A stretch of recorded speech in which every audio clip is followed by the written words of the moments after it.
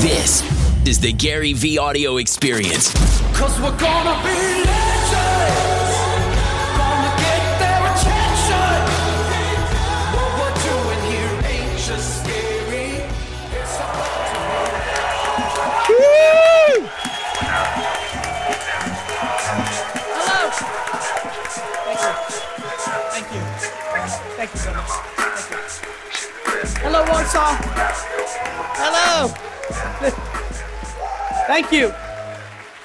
Thank you. Thank you guys so much. Sit. Thank you so much, Warsaw. Thank you so much. I've been really looking forward to this for a very, very, very long time.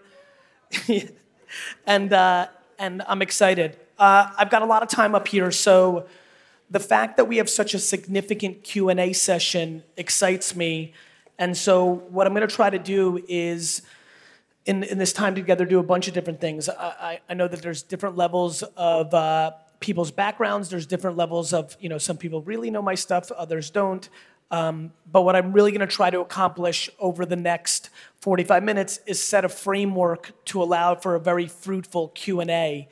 And because I really do believe that I will establish a thesis of opportunity that I think runs the gamut in here for our influencers, entrepreneurs, small businesses, large businesses, corporates, things of that nature. But I think what I really want to establish, as you can tell in these first couple of minutes, is to force everybody here to be very thoughtful about getting into the Q&A line and asking the questions, because within the details is where this goes from propaganda or thesis or philosophy into tactical practitionership. And I will tell you that for all my energy and all the content and all of the excitement that I have for life and business and things of that nature, if you asked me, what is it that allows me to have the luxury and the honor of being here and having so many of you interested in hearing me speak, 100% of my answer is going to be the fact that I executed, that I was practical, that I put in the work. Being excited or pumped up or seeing something or being thoughtful or seeing an opportunity is just the seed of what happens. The execution is what matters so much. How many people here have a really good sense of who I am and my story? Raise your hand. And how many do not? Shit, that hurts. Okay, so I'm gonna give you a little context of my background because it's important, because I think what you'll notice where I go here is there's not many things I believe in. There's just a couple things that are unbelievably true with the way that humans interact, and the internet, and specifically this device right now, have a very big say in the way that all of us in this room can achieve our ambitions, whether that's financial or emotional, whether that's for a business or a startup, whether that's to grow within an organization or start your own business. So the thing that I've been chasing since I was a very little boy is attention. To me, the only thing that 100% connects every person in this room is that we need somebody's attention before we can tell them what they want, whether we're running for governor, whether we're selling sneakers, whether we want somebody to give us money for our app or become the mayor of our town. No matter what you do in this room, besides all being human beings, the one thing, no matter where you are on your business journey right now or your life journey, is that attention is the fundamental asset. And I genuinely believe that people have remarkably underestimated that. Some of you may know, many of you may know, that I was born in Belarus in the former Soviet Union. And I came to the States when I was a very little boy, so I don't remember it. But what is absolutely foundational in me is that I grew up in a society, I was born in a society that controlled the media and the information that people knew. And then I moved to a place that obviously has its own versions of control, but were dramatically more open by comparison to where I was born. The internet, to me, is doing to America and the rest of the world what America did to other countries, because the democracy of information is so remarkable. What's super important, and what I really want everybody to understand here, and it's fun for me to come to an Eastern European country that was under, the Soviet bloc, because I think inherently in the DNA of everybody here, especially for the people that are 45 and older in here, there's a deep understanding of what I'm about to say, which is oftentimes, whether I'm in Asia or in America or other parts of Europe, I talk about how this is the best generation to ever be alive, and the opportunity is extraordinary because I genuinely believe, me included, we are grossly underestimating the opportunities of the internet. It's so hard for us to understand how powerful it is because it's so early. Technology's impact on society is enormous, whether medicine or television or the phone or books or whatever it may be. But this internet thing connects us in a way that we have never seen on a global scale that has such an implication.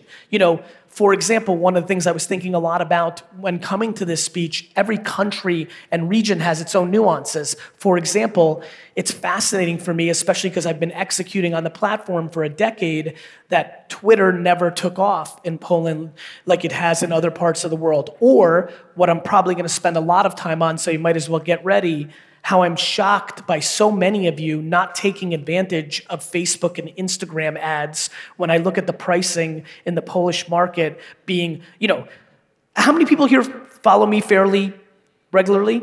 So thank you. So you guys know how hard I push Facebook and Instagram ads.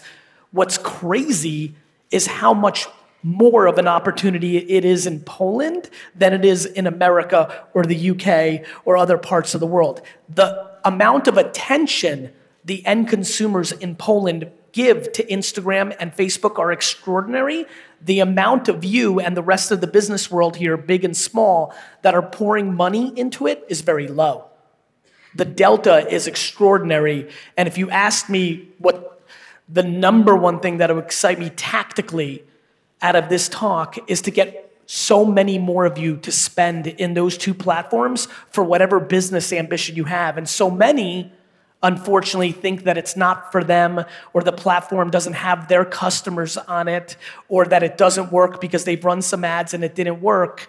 And in that misinformation is all of the opportunity. Like I said earlier, I've been following attention my whole life. It took me a long time, but 4 or 5 years ago, maybe only 2 years ago, I realized that even when I was doing lemonade stands as a child in Edison, New Jersey, it wasn't that I stood behind the table and served lemonade. I was making signs and putting them on trees and posters on poles and trying to figure out, if you were driving on Inman Avenue or Oak Tree Road or Tingley Lane, where would your eyes go? Which tree, which post would be most likely for you to see the lemonade stand so that you would come? And basically from 6, 7, 8 years old to today, the last 35 years of my life have been about attention. My career in business really took off in my 10, 11, 12, 13, 14 when I started selling baseball cards. I sold sports cards in America because it was a very big thing. And I would go to conventions, a room like this, where there would be a bunch of tables. And every time I would go to that show, I would spend the first hour or two walking the show because I would need context on what was hot and what people were selling it for. But most of all, what I was doing is I was watching as customers started coming in, what were they stopping and buying? I was following their attention.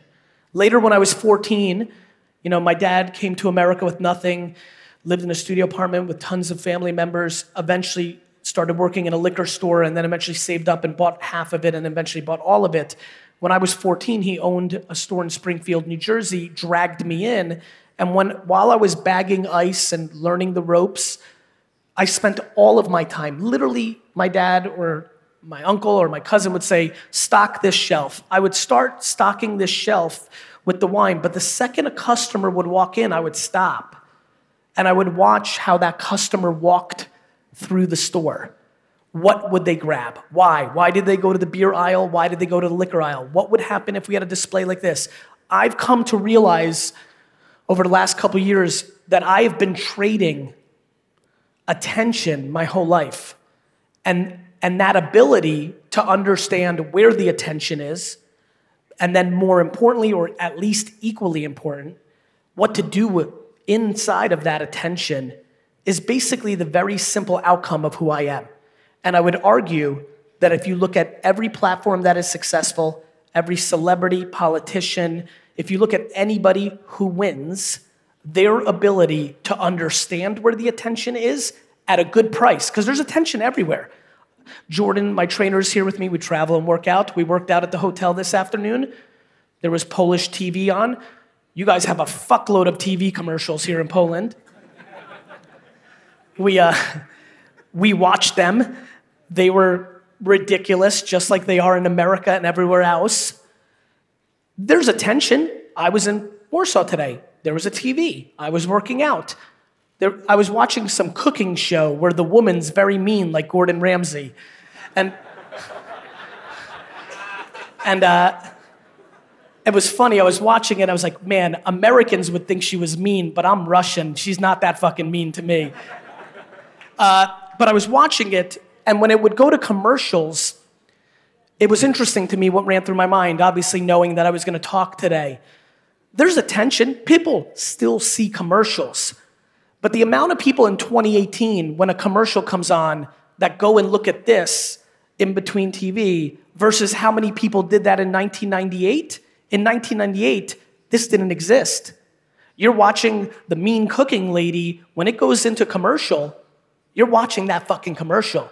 Maybe you'll talk to your parent, but maybe you'll cook a microwave, but you're watching. In 2018, everybody in here, the second it goes to commercial, grabs this. And now this gets the attention. I did a little homework. That commercial in Polish TV has gone up in price, not down. It's more expensive, not less. Yet, all of you and everybody in this beautiful country's attention goes here. It's now overpriced attention. To me, life is very basic. There's attention in a magazine ad. There's attention in a newspaper ad. There's attention on a billboard. Today, when we landed and we took a 45-minute drive to our hotel. I have never been to Poland before, and I'm so happy to be here. I looked at my phone the entire time. I've never been in this country.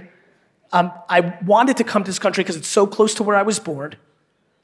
I got into a car. It's the first time I'm here. And outside the fact that they wanted to show me one building, your main building, which is beautiful, by the way, besides looking at that building for 13 seconds, I looked at my phone the whole time. 20 years ago, I would have watched outside very carefully and looked at all the beautiful differences and similarities. But what I also would have seen was the billboards that you have on your highways and roads. That billboard used to have more value. Today, it's gone up in price from 15 years ago, yet everybody here, when they're not driving as a passenger, is looking at their fucking phone. My friends, understanding this is very, very important. The amount of people in here who are wasting money in marketing every day because it used to work is the opportunity and the danger depending on how you're navigating your business and your life. What used to work is always the thing that's going to put you out of business. Looking backwards allows somebody to pass you. The amount of people that demonize and talk down to this and what's going on are doing it out of fear and laziness. They don't want to learn it or they don't understand it. That, to me, is the opportunity. And so I come here doing some homework to bring most value for everybody here, predicated on one very simple fact. How many people here are entrepreneurs and own their own business? Raise your hand. Raise it high. Wow, great. How many people here are work in marketing or work for another company? Raise your hand. Great. So since there's so many entrepreneurs here, for me, I'm going to go that track for a little bit. I'll come back to the other track. The story of David versus Goliath is very interesting to me in its most basic form. I guess because I love business so much, it blows me away that big companies lose to people. It seems crazy. It seems crazy when you're a big company and you have hundreds of millions of dollars that you could lose to somebody who just started yesterday in 5 years. It's crazy to me that Microsoft lost to Google. It's crazy to me that IBM lost to Microsoft. It's crazy to me that Google let Facebook happen. It's crazy to me that network television let Netflix happen. That Blockbuster Video in America, the best video store, let Netflix happen. It's crazy to me. It makes no sense. You have all the money, all the leverage, the huge lead, and it happens every single day. It happens every single day. So one more time, entrepreneurs. When I launched WineLibrary.com in 1996, my dad had a business doing close to $4 million in revenue on 10% gross profit, which meant $400,000 in profit before he paid his employees, which he didn't pay that much, but it still left us with very little money. I launched WineLibrary.com, and at the same time, a couple months later, Wine.com was launched out of Silicon Valley. They had $123 million in funding. Yeah. So I was a kid. I didn't even know what the fuck that meant. But I know when I read it in the Wine Spectator, it felt like I was in deep shit. What I learned over the next 4 years changed the course of my life, which is it doesn't matter how much money you have, it matters what you know. I remember Wine.com launched maybe 6 months after we did, and I looked at it, and it was a disaster. They did not have wines that people wanted.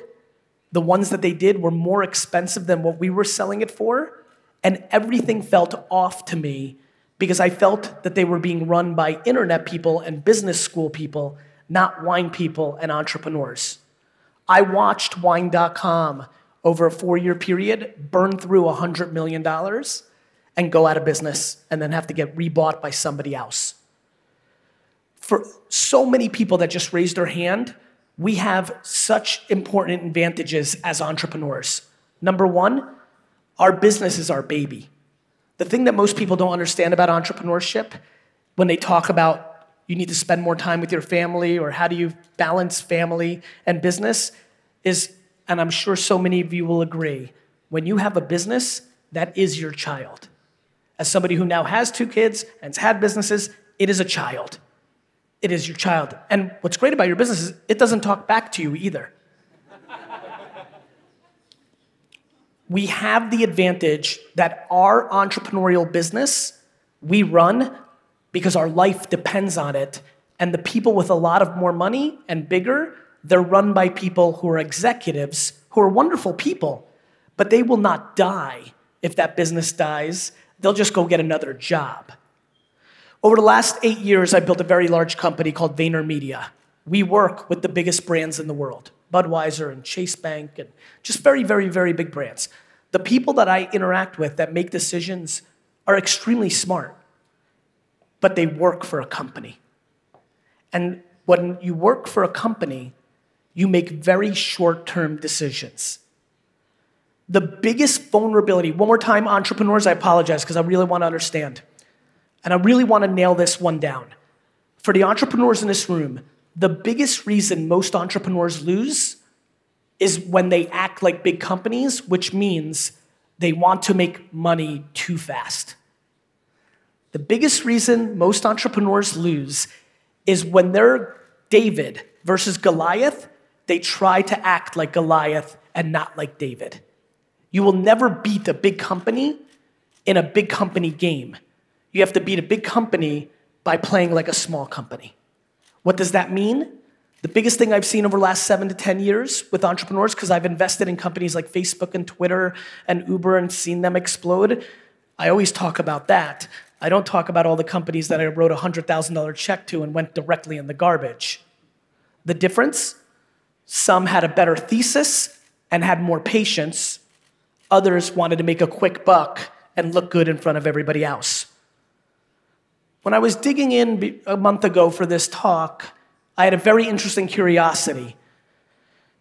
Being born in the former Soviet Union from Belarus, I grew up in an environment where I knew a lot of Russian people, a lot of people from the Eastern Bloc. And growing up over the last 20 years, every subculture has its tendencies. You know, stereotypes are there for a reason. And one of the things I was most interested in was, I wonder in 2018, 25 plus 30 years since the fall, in an internet age, are the entrepreneurs in Poland, like, are they like the Russian characters I know, where it gets a little fucking shady and a little ridiculous and cold and hard? Like, I was very curious. And when I dug, it wasn't that I found that, but when I dug into a lot of you who tagged this event on Facebook or Instagram that you were coming, and I looked at your profiles or the things that you're doing, the one thing that definitely stood out is, oh, it's not different. It's the same everywhere. And that is, I am astonished by how many people, when they produce content for the internet, produce it for their self-interest, not for their audiences. I am astonished by how many of you, and I can think about 12 to 15 of you, and I'm trying to see if I can see any of your faces. I was astonished by how many of you produce content just in your best interest, not in your audiences. It's about you and what you're trying to sell, and for you. And every post, and every post, and every post, I know it makes me cry. She's right, the baby's fucking right. In 2011, I wrote a book called Jab, Jab, Jab, Right Hook, and I thought that I could help people understand that you have to give, and you have to give, and you have to give, and then you can ask. Because just like attention, supply and demand is everything. And if you're gonna be a personal brand, or a coach, or an influencer, or have an app, or sell something, you have to understand, in 2018, in a world of Amazon, and Facebook, and Instagram, everybody's gonna do that. There's nothing anybody here is gonna start that can't be started by hundreds of thousands, millions, and tens of millions of people for the same zero cost. The great thing about the internet is that we all can play. The terrible thing about the internet is that we can all play. It means you have to actually be good. Yesterday I was in London, a girl came up to me, she stood on stage, I was about to leave, but she was very emotional, I wanted to do it nice, so I came over. She said to me, I've been trying so hard for a year to build influence, you know, and I'm like, well, how old are you? She's like, 20. I'm like, well, what do you want to talk about? Well, I just want to talk. I'm like, why would anybody fucking listen to you? And I wasn't trying to razz her, I was trying to get her to answer a question. I've always felt comfortable producing content because I didn't produce content for the first 15 years of my career. I first built an actual company. I then actually was right about where the internet was going. I then actually invested in Facebook and Twitter and was right. And then I had the audacity to think that I was worth listening to. Today, everybody just wants to be listened to because they want to get attention to then sell something. Do you know how fucking crazy that is? Do you know why 99% of people are gonna fail? Because they're not bringing any value. I challenge you here today, Warsaw, very seriously, are you actually providing value in whatever your startup is? Are you actually providing value? Is what you're selling good? Is it worth it? Should somebody buy it? And most importantly, and this is where everybody gets like this, the biggest reason I think I've been able to be successful is I never do this, I do this. I wanna make sure I understand everything else so that I know how valuable my thing is. People are gonna say, my book is really good.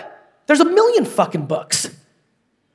My SaaS product is amazing. There's a million SaaS products. We have to start having a conversation about value. Let me tell you another thing that's very important. The other thing I digged into, and I really didn't come to a conclusion, so I don't want to bullshit you, but I have an intuition. The other thing that I'm most worried about in a room full of mainly entrepreneurs is that if you're under 30, how many people here are entrepreneurs under the age of 32? Raise your hand. High, raise it high, I want to see it. Great. So I love that.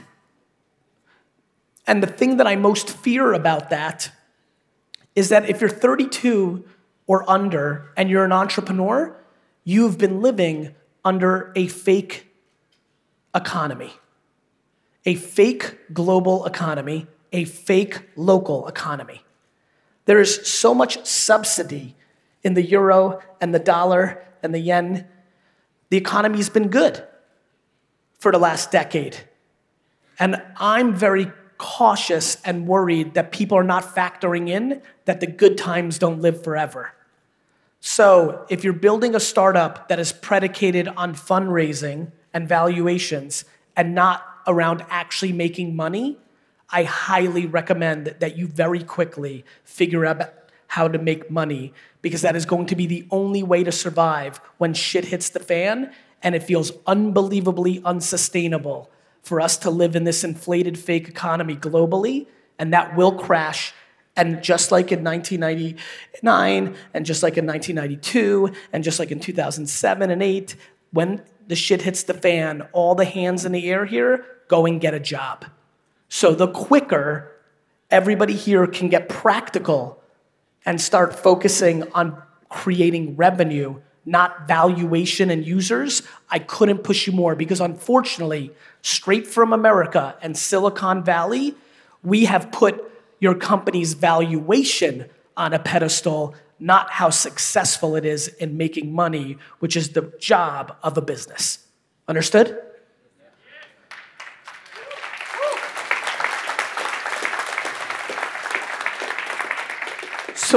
So now, with all that set up, let me tell you why I'm going to spend the next 10 minutes to 20 minutes punching you in the face to start spending money on Facebook and Instagram.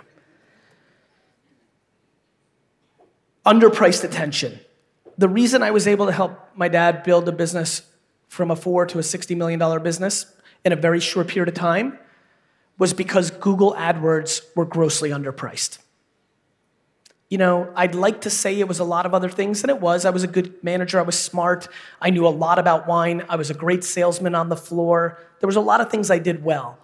But the speed in which I was able to build the business was based on three things. Number one, I had a website. And in 1996 and 1998 and 2000, that was rare for liquor stores and wine stores. So it was supply and demand. People were starting to buy online, but there was not a lot of people selling. Good for me. Number two, email. Email, even today, is still one of the most effective ways to sell, bar none. I was in early, and so in 1998 and 2000 and 2002, 90%, 80% of the people on my email list opened it, which is unheard of. How many people here have done email marketing in their lives? Great. So, first of all, a lot of people in the front row. Second of all, email worked. Email works, and it was remarkable for me. But most of all, the reason that I was able to accelerate our business was on the back of Google AdWords. The day Google AdWords came out, in the first couple months, I bought up every wine term, and Google AdWords back then started at 5 cents a click, not 10 cents like today. And every word you can imagine in the wine world, I bought, and it worked, and it worked, and it worked. Google AdWords, come to the website, get their email, get their buy, remarket to them.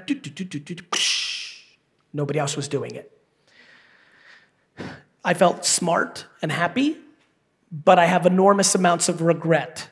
The reason I probably am making fun of television and newspaper and billboards in the beginning of my speech is I'm mad how much I spent on that in the early 2000s when I had Google figured out, but I was still doing direct mail, TV, print, radio as I was growing because I wanted to market everywhere because I'm a marketer. What I should have done was taken all that money and put it all into Google, and my story and family story would be $300 to $200 million, not 3 to 60. Got it? The reason I'm unbelievably passionate to come here, besides supporting the organizers who I have a lot of love and respect for, is because I believe over the next 5 years, the economy is unbelievably unstable, potentially crashes, and in parallel, right now, today, this second, right now, Facebook and Instagram ads in Poland are somewhere between 50 and 500 times underpriced based on the attention you get in return. So we're sitting in this amazing cross-section where I know that everybody in this room has to squeeze very hard over the next 2 to 5 to 7 years to get as much as possible before the shit hits the fan. And we have an opportunity at scale called Facebook and Instagram, and 98% of this room is not doing it. And see?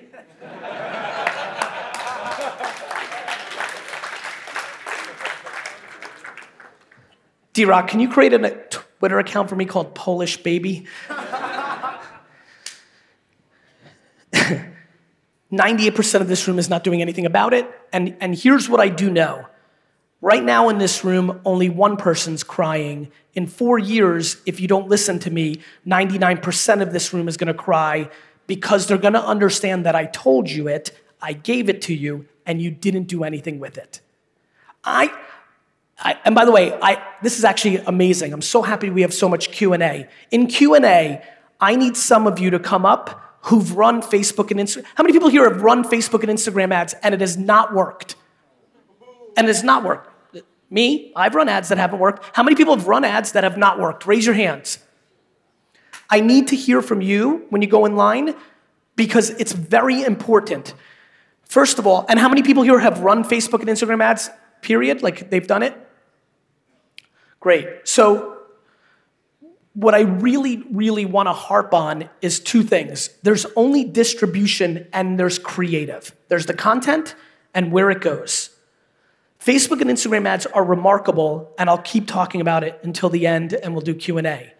The pictures and videos and written words that go into those ads are just as important as you actually running ads.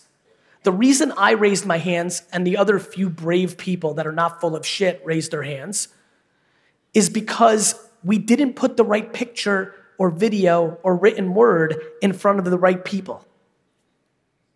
It's not complicated. I have your attention right now.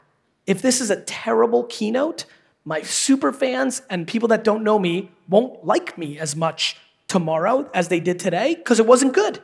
The content wasn't good. I plan on giving a remarkable keynote, which will then mean people will like me more, not less. That is the variable. But I got to the point where I got the attention, so I'm in the game. You need to first put yourself in a place to get the attention. I do not want you to hire a 24-year-old from the Ukraine to run ads for you. I want you to figure it out for yourself. Entrepreneurs, raise your hand. Raise it high and keep it up for a second. Every single person in this room who's got their hand up has to go home, search Google, and type in, how do I run Instagram ads for a lawyer in Poland? How do I run, thank you, how do I run Facebook ads for a banker in Poland? This thing, Google, is fucking crazy. I don't know if you've ever used it. It's got the fucking answers. You have to read it. Look, I'm terrible at reading and learning, terrible. But I'm good at listening. So whether you have to read 10 articles, whether you have to listen to 10 podcasts, whether you have to watch 55 videos on YouTube, you have to. Everybody who raised their hands have to, in my opinion, have to, on 25 years of business success, has to learn how to do it themselves.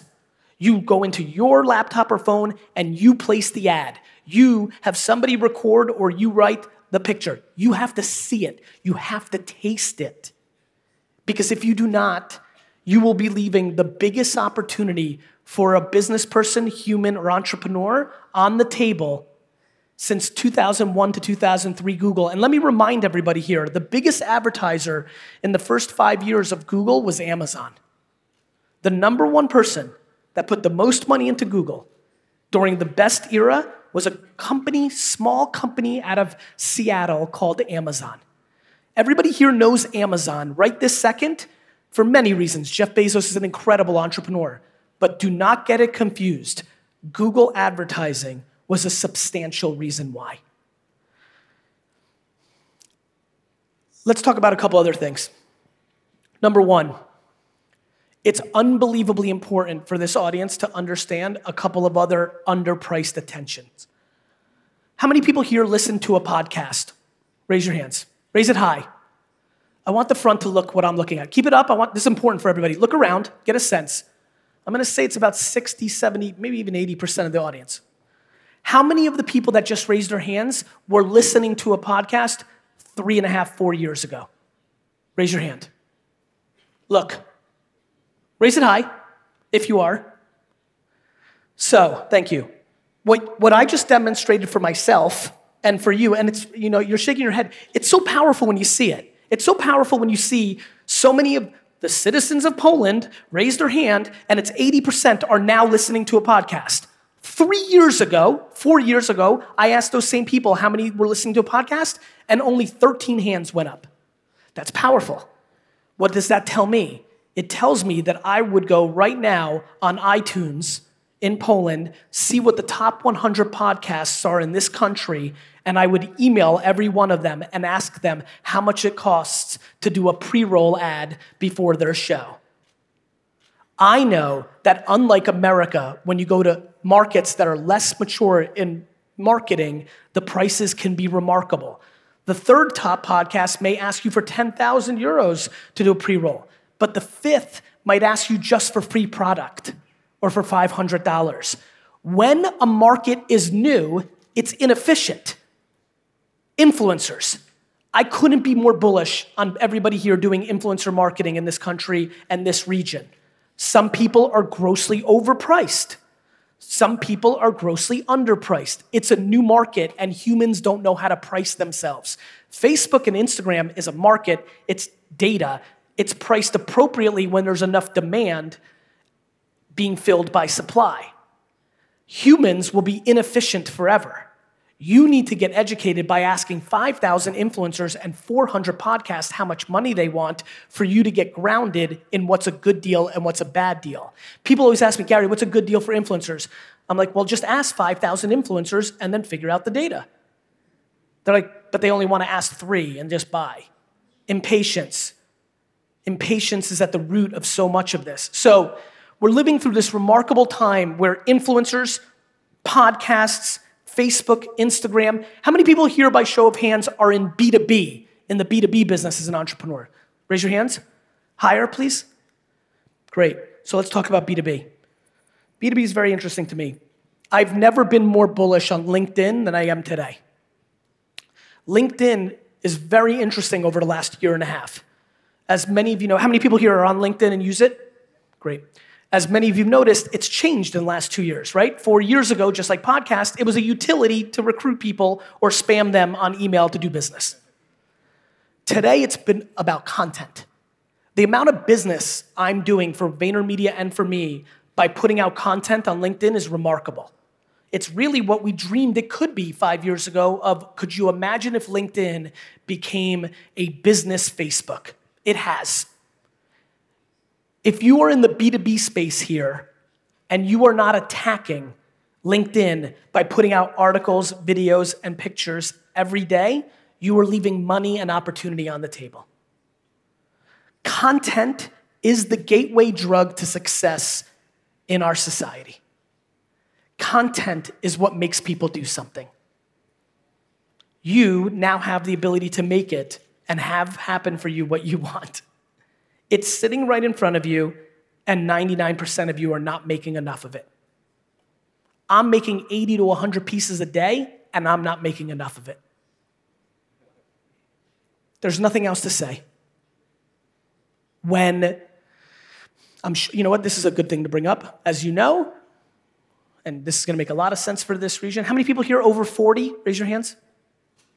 Beautiful, especially for the ones that raise their hands. When the Iron Curtain fell, there was a group of individuals who moved fast and aggressively and disproportionately took advantage of the situation. Correct? Correct. There was a lot that came along with that, and it was a little bit more mafioso and dangerous and a little different. For all of us, this is the Iron Curtain falling.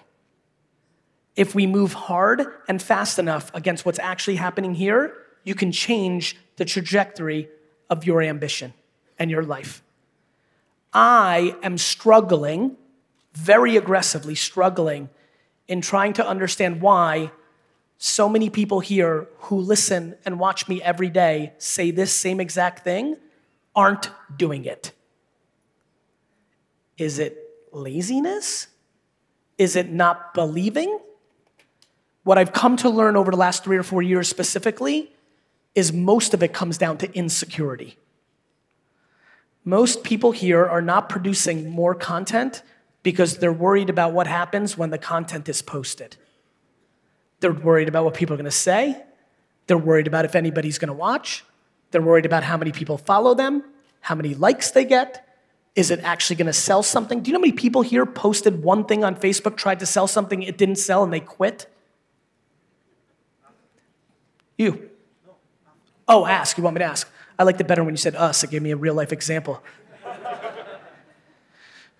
We'll get into Q&A and I'll ask later, but the reality is the data is very clear. I see it every day. It's 99% of the market. There's a reason that there's a small group that is getting remarkable success.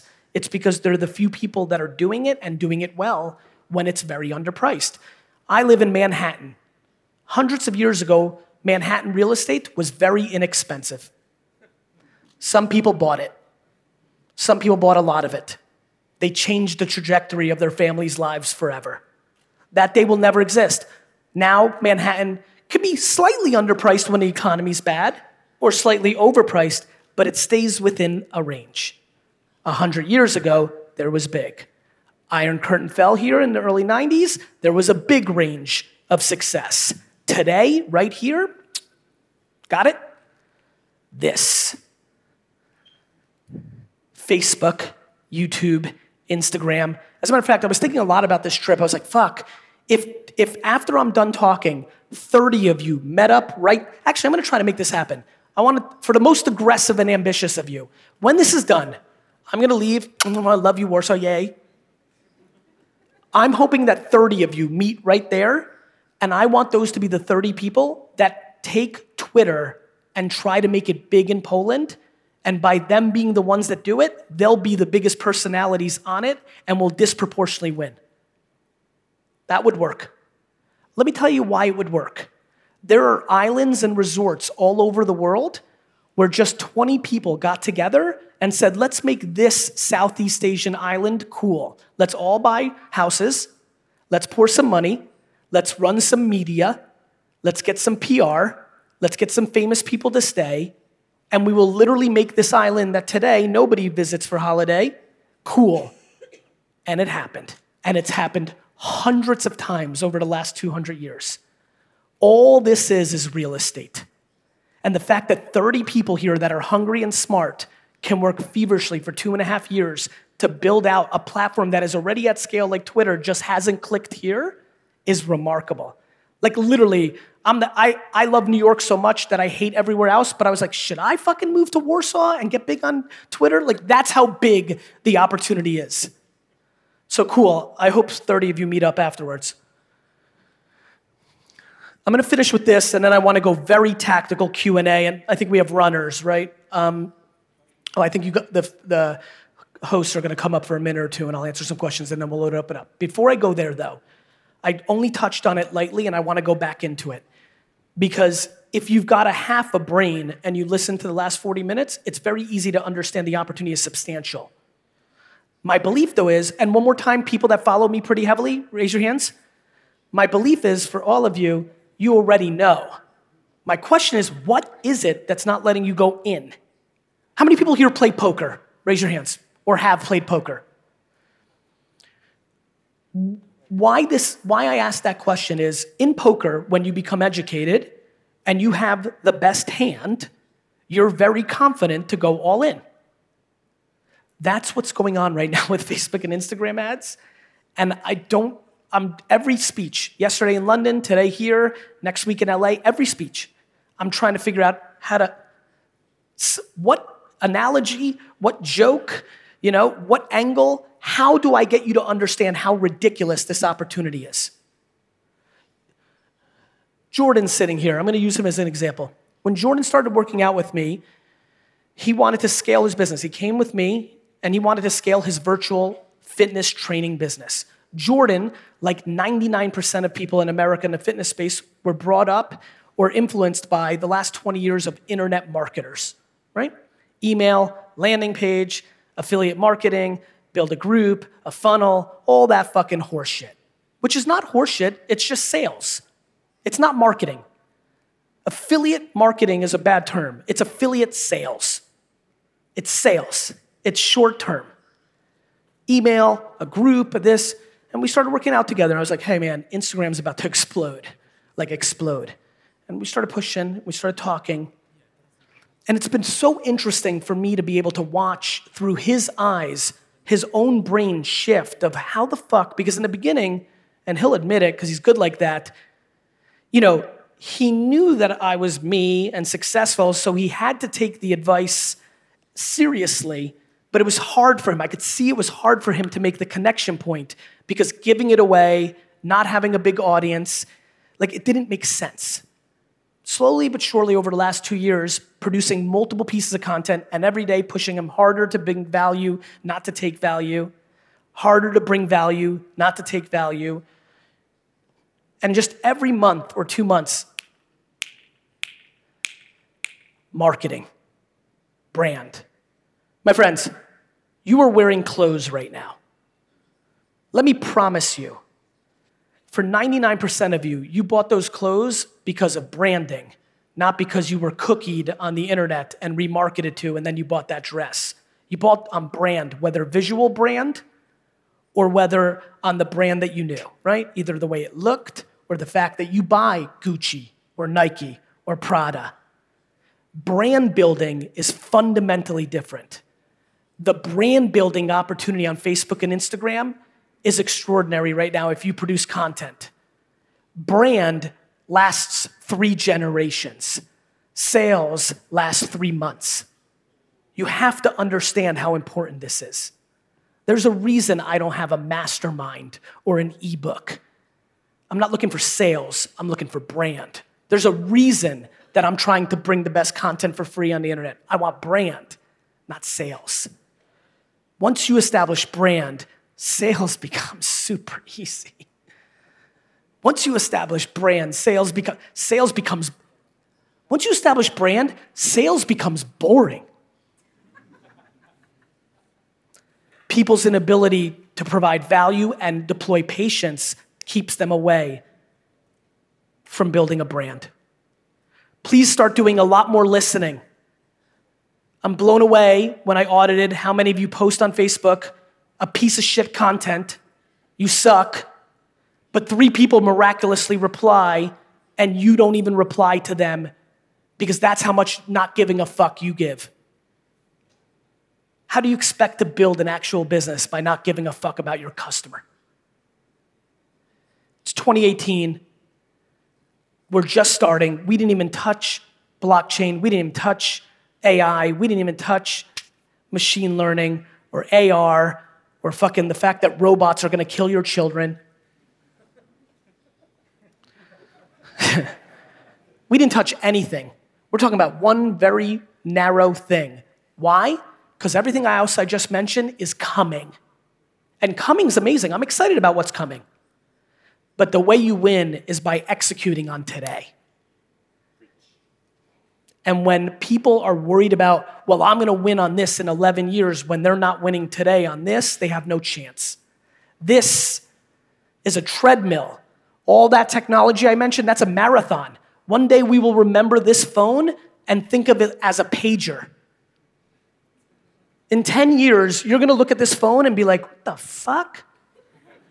Your future children and grandchildren are gonna make fun of you that you had a smartphone. They have a fucking robot that does everything for them. We are just starting. We are just starting. Please take advantage. Let me tell you, and how many people, it's probably not a lot, how many people, and don't raise your hand if it's not true, I'm just curious, how many people here have been following me for more than 7 years? Anybody? First of all, thank you. Thank you. As you 6 people know, in 2009, 10, 11, I made a lot of content. I was out and about. And then in 2013, 14, 15, 16, a lot less. I wasn't doing talks. I wasn't writing books. I wasn't making videos. Because there was nothing exciting to talk about. What I mean by that, there was plenty to talk about, but there wasn't this amazing moment in time where if you hit hard, you could win. And for me, I'm looking to build brand. The kind of brand I want is built on admiration. How do you get admiration as a person? You say something to inspire somebody to do something that changes their life in a good way. I could do motivation and make you feel good all the time. I'm not driven by that. I'm fine with it. It's cool. I'm driven by there's a fucking deal right here. You should buy it. And if you buy it and then resell it, your life will be very good. That deal right now is the attention of every fucking citizen in Poland on this device on 4 apps, and you're not doing anything about it. I've come to Warsaw to fucking strangle you into doing it. Because in 9 years, you're gonna watch this video because I'm gonna run ads on whatever the Facebook and Instagram is in 9 years in Warsaw, and the video is gonna start with, you fucked up 9 years ago, please do this now. This is a moment in time. I have made my entire career of hitting hard in moments in time. Please do not be passive. Please do not be audacious. Please do not be lazy in a crazy time like this, because it's going away and it's gonna go away soon. And whether we have another year of this or 3 years, I promise you, over the next half decade, Coca-Cola and IBM and Kentucky Fried Chicken and Hard Rock, the cafe I did see when we were driving here, and everybody else is gonna wake up and they're gonna start running ads on Facebook and Instagram, and you're not gonna get in front of 1,000 people in Poland for $5 anymore. It's gonna cost $80. And the other thing is, everybody here is not gonna be looking at their stream very carefully as they were today in 5 years, just like they don't look at their email as carefully today as they did 10 years ago. Attention is the asset. Executing against it is how you win. I really, really, really appreciate your attention, and thank you for having me.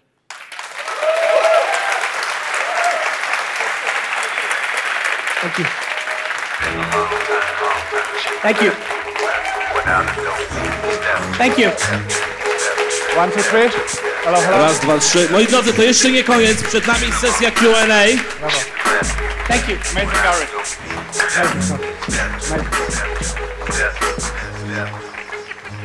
Zanim jednak nastąpi sesja, mamy mały prezent dla Garego. Little gift for you, Gary. Prosto z Polski. So we took one thing at a time. Yep. And I will elaborate on the first one. Łukasz, can you say what's that? Tak, pierwszym prezentem jest piłka futbolowa. It's a special one. Why? Dlaczego ona jest biała w większości? I love American football. But why it's like... Blank? Yeah, it's almost white. Because the best moment in your life wait for Still to come. here. I appreciate Still it. to be created. Thank you. Okay? Thank you so much. Thank you. And now you will understand the difference between him and me when I give you my gift. Yes. And I want you to elaborate on that. You know who's that? How many people know who Randy the Macho Man Savage is? Raise your hands. Good. I love you, 11 people. This is my favorite wrestler of all time. And I already have 8 pairs of these, and I'm excited because I'm going to wear this pair too. Thank you, brother. Moi drodzy, tak szybciutko, Rafał będzie teraz prowadził Q&A. Rafał nie jest człowiekiem przypadkowym na tej scenie, współpracuje z Garym od kilku lat, jest operatorem, jest producentem, kręci bardzo dużo wideo razem z Garym, także najlepsza osoba do tego, żeby to poprowadzić. Okay. Amazing speech, amazing talk. What can I say?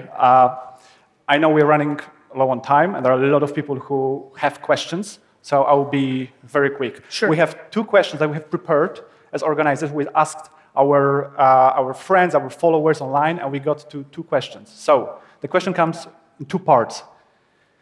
Is audio important? Don't answer, if I may. Yes, it's very, very important. You know that. You just ran a huge conference in New York about audio, Alexa skills, all that stuff. We know that. Everyone knows that, I believe. Now, the question is, if audio is so important today, and the companies that do not yet do video or graphics or good content, should they invest into audio, or should they firstly start catching up? When I describe audio, I think of it in 2 forms. One, audio media, actually having a podcast. And I think all of you, if you do not have a podcast, if you like to talk or interview people, should debate it. Because when you're the media and not an advertiser, your business grows. That's a super important point. The other way to think about audio is more where you're going, which is I believe that Alexa and Google Home and Apple HomePod and some other company that I'm not thinking of who makes a great device, that those platforms are on the verge of being extraordinarily big. How many people here, by show of hands, have a child under 8 years old who has an iPad and talks to the iPad on YouTube or Siri? Raise your hands. Just raise them, I wanna see it. The 9 to 15 of you have a huge advantage. You're watching how humans are actually gonna live in 10 years. They're showing you. We are going to do audio search more than we're gonna do typing search. Google is in very, very big trouble if they don't win with Google Home because Amazon or Apple or somebody else will take the search business. It is much faster in 5 years. Not today. How many people here have an Alexa or Google Home? Raise your hands. Maybe so for the 10, 20 or so of you, you know that it's still clunky.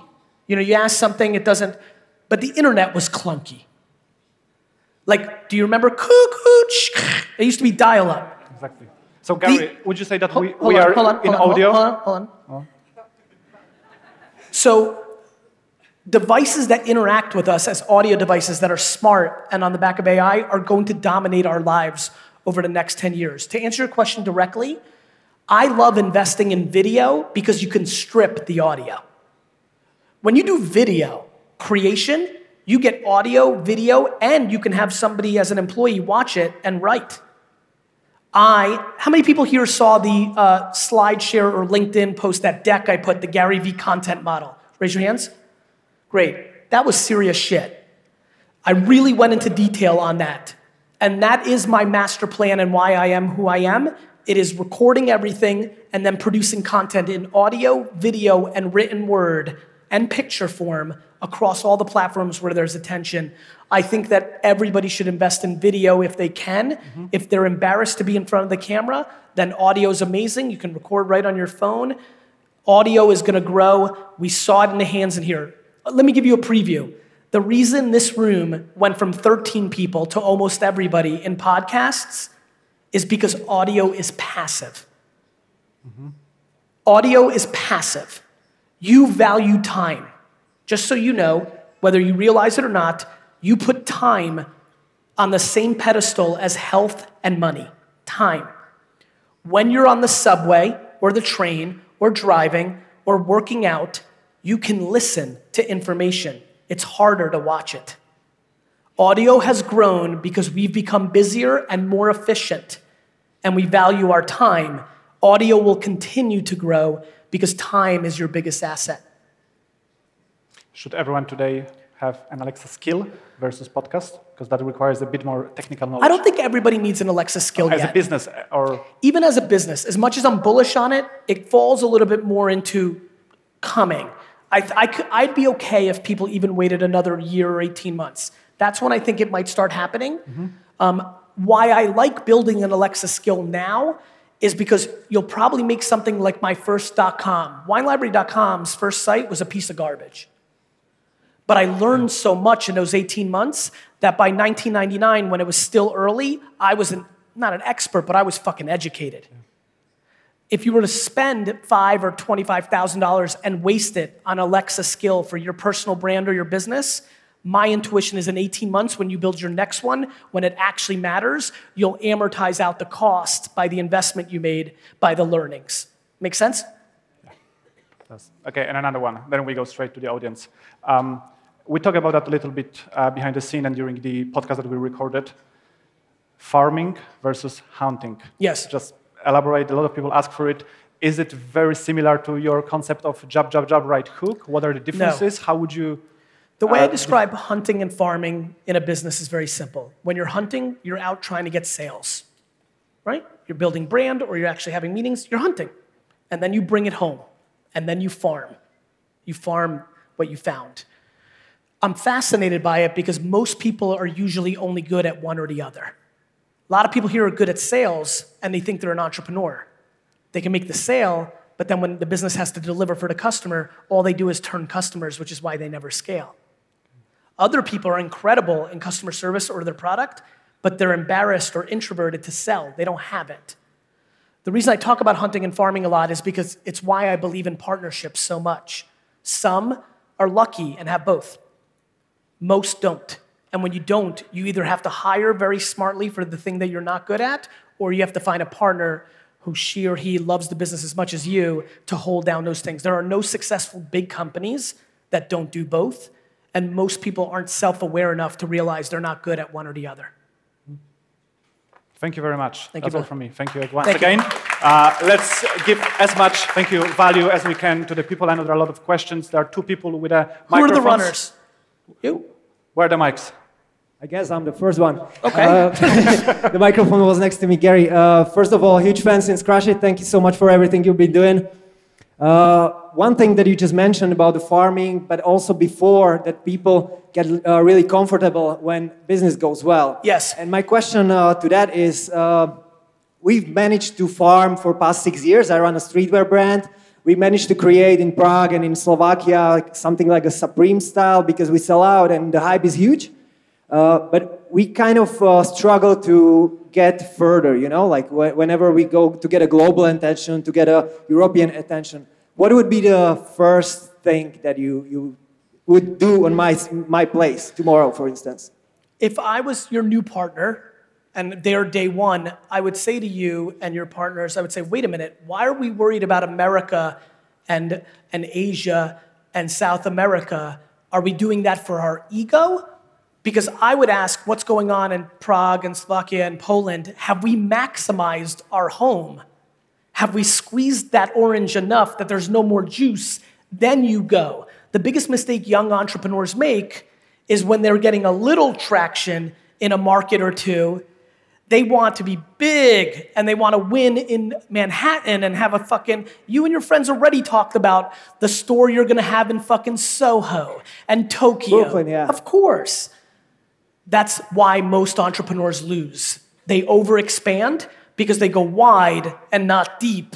And when shit hits the fan, when you're shallow, it's very easy to kill you. So I would tell you, my first take is, have we maximized the markets we're winning in? I can promise you haven't. Thank you so much. I have so many more questions, but unfortunately there's too many more people. It's a Thank pleasure. you, Gary. You're Thank welcome. You. Okay, next person. Who's got- someone here at the front? Gentlemen. Where's the other mic? This lady over here? You have the mic? Cool. Yeah. So you'll be There's a next, que- okay? yeah. Okay. Hi. Gary. How are you? Is this on? Very good, thank you. What's your First name? of all, my name is Wahido. Thank you very much for being here. Second of all, it's my birthday, and I would love to just give you a brotherly... You want me to wish sing happy birthday to you? No, Oh. no, just a selfie with In you. Polish. Sure.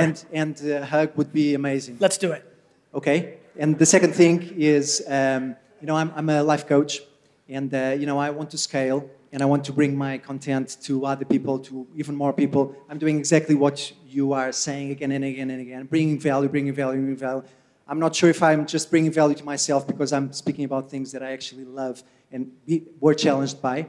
But, I work a lot with influencers also on Instagram. I coach them, and I also coach coaches. And I just wanted to know if you have like one word or one message for life coaches in specific.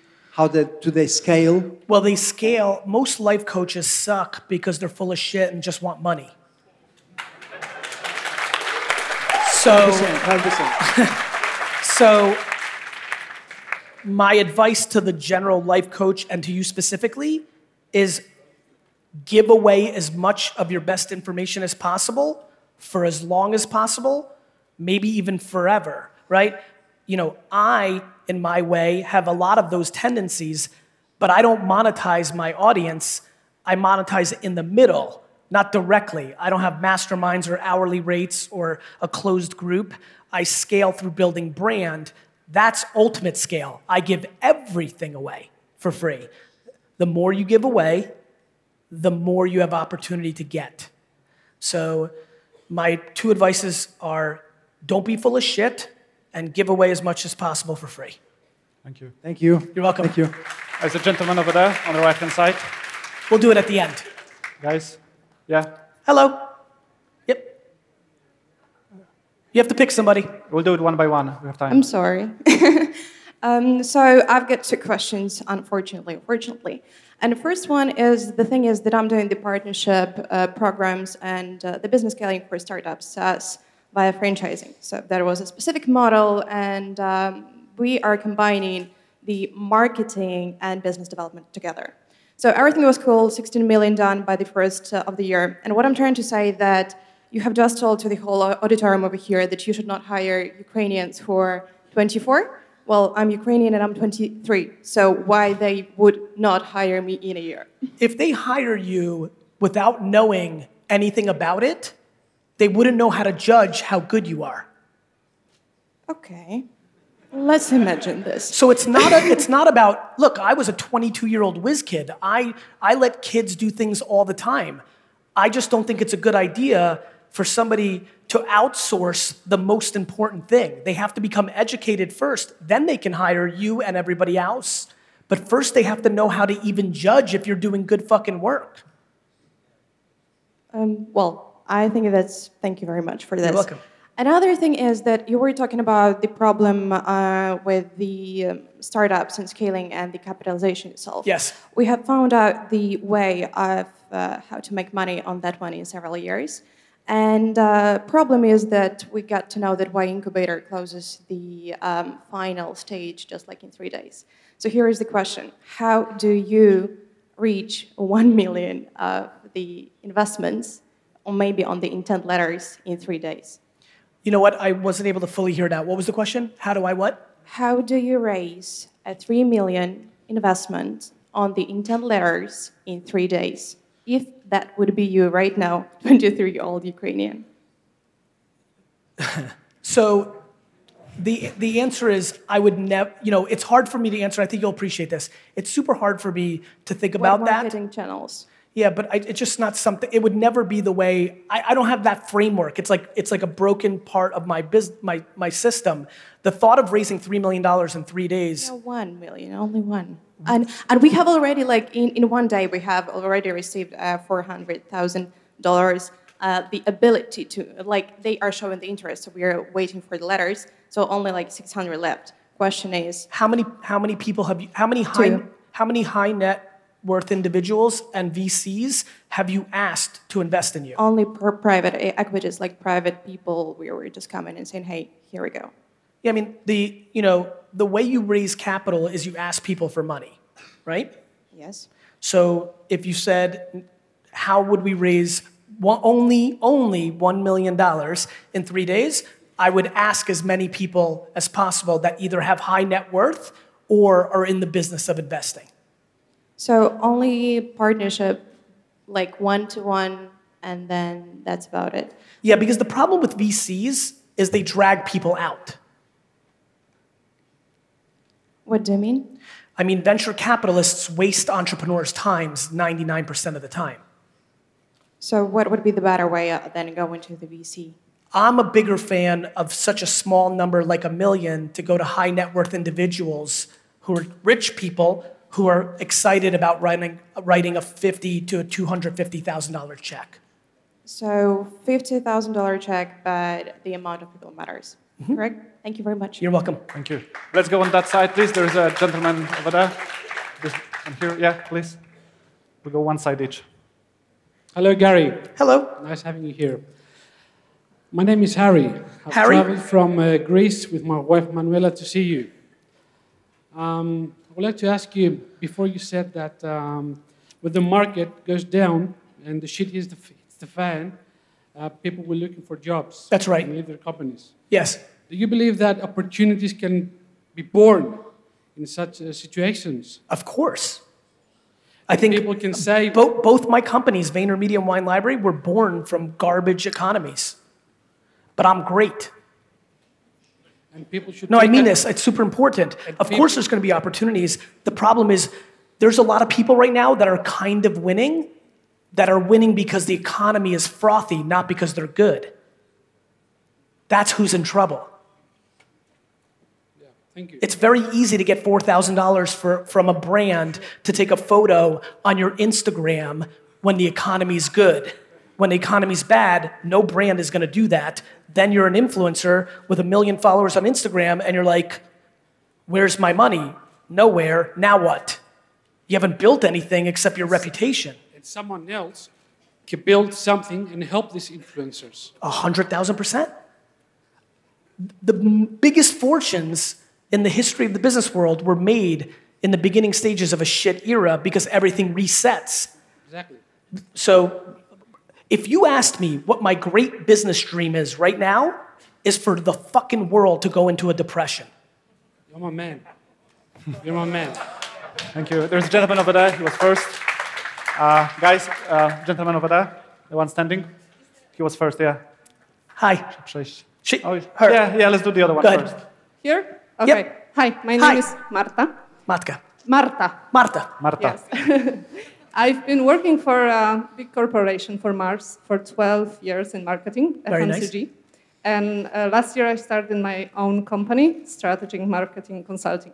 What would you recommend to me as a new entrepreneur after 12 years experience in big TV, marketing, etc.? Apart from starting from digital. Of course. And when you ask me what do I recommend, are you asking me how to get your first clients or what area you should focus on that I think is most fruitful? How to scale. I have clients already.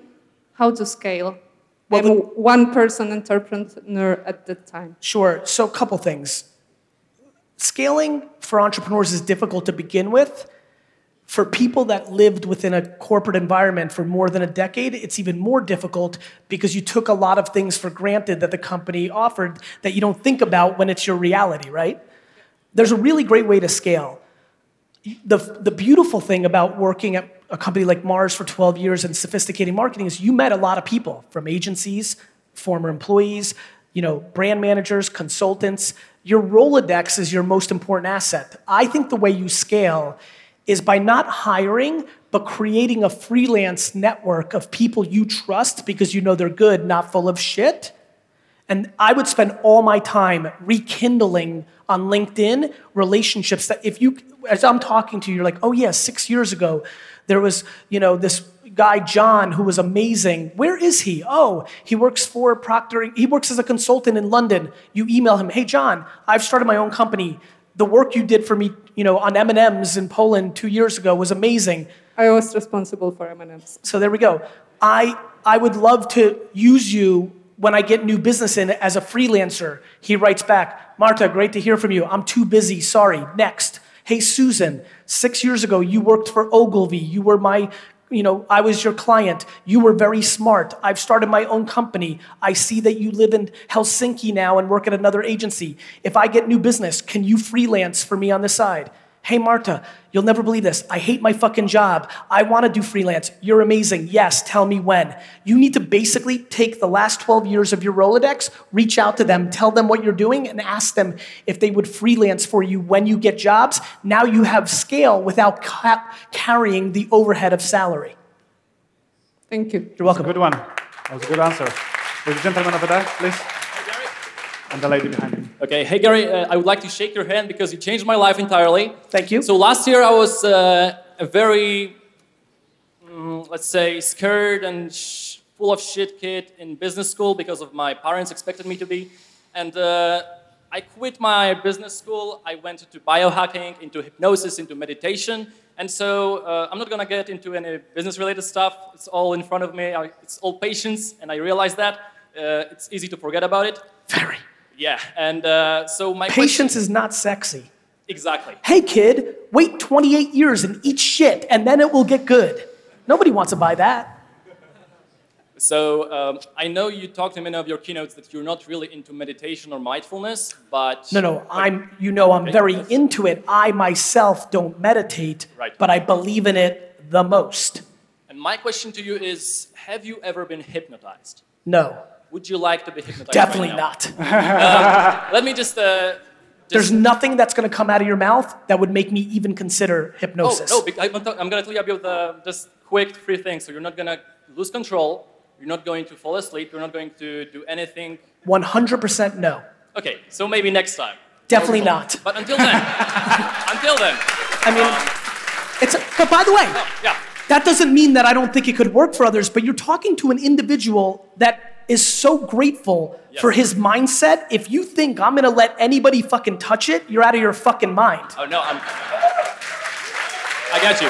But like you said, 98% of people here are not executing. For many, like with your childhood, you were raised, you have 100%. your DNA. If it was your environment. For many people here in Poland, we live in a full of shit after communist country, Eastern Europe, and we are grown to be afraid, to be really putting ourselves down in our heads. So for me, how would you market this to Polish people who are raised in a way to be afraid of hypnosis and other stuff?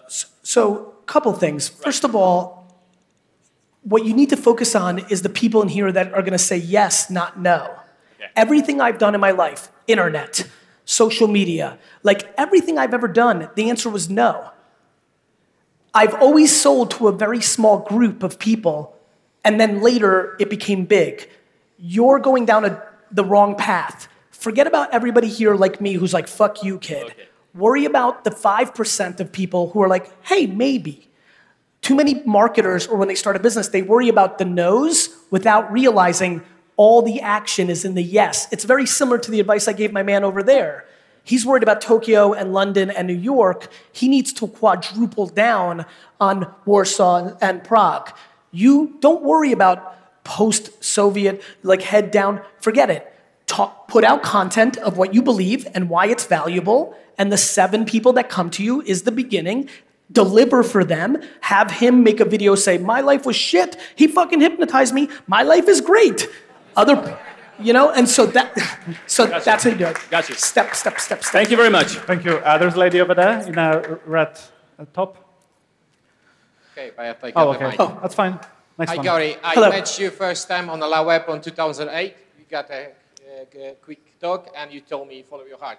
I follow my heart. I founded a platform for Catholics. It's a quite small niche, 1.3 billion users potential.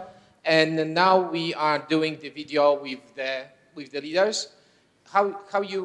What you advise me to promote the global brand? We mainly operate in Poland, in Mexico, in States. I just came back from Manhattan yesterday.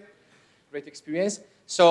And we will be doing your Diocese of Manhattan as well. So the question is how you market the global brand, the social network now for a very specific group. Like you have a LinkedIn for your professional life, but you have godly.com for your spiritual life.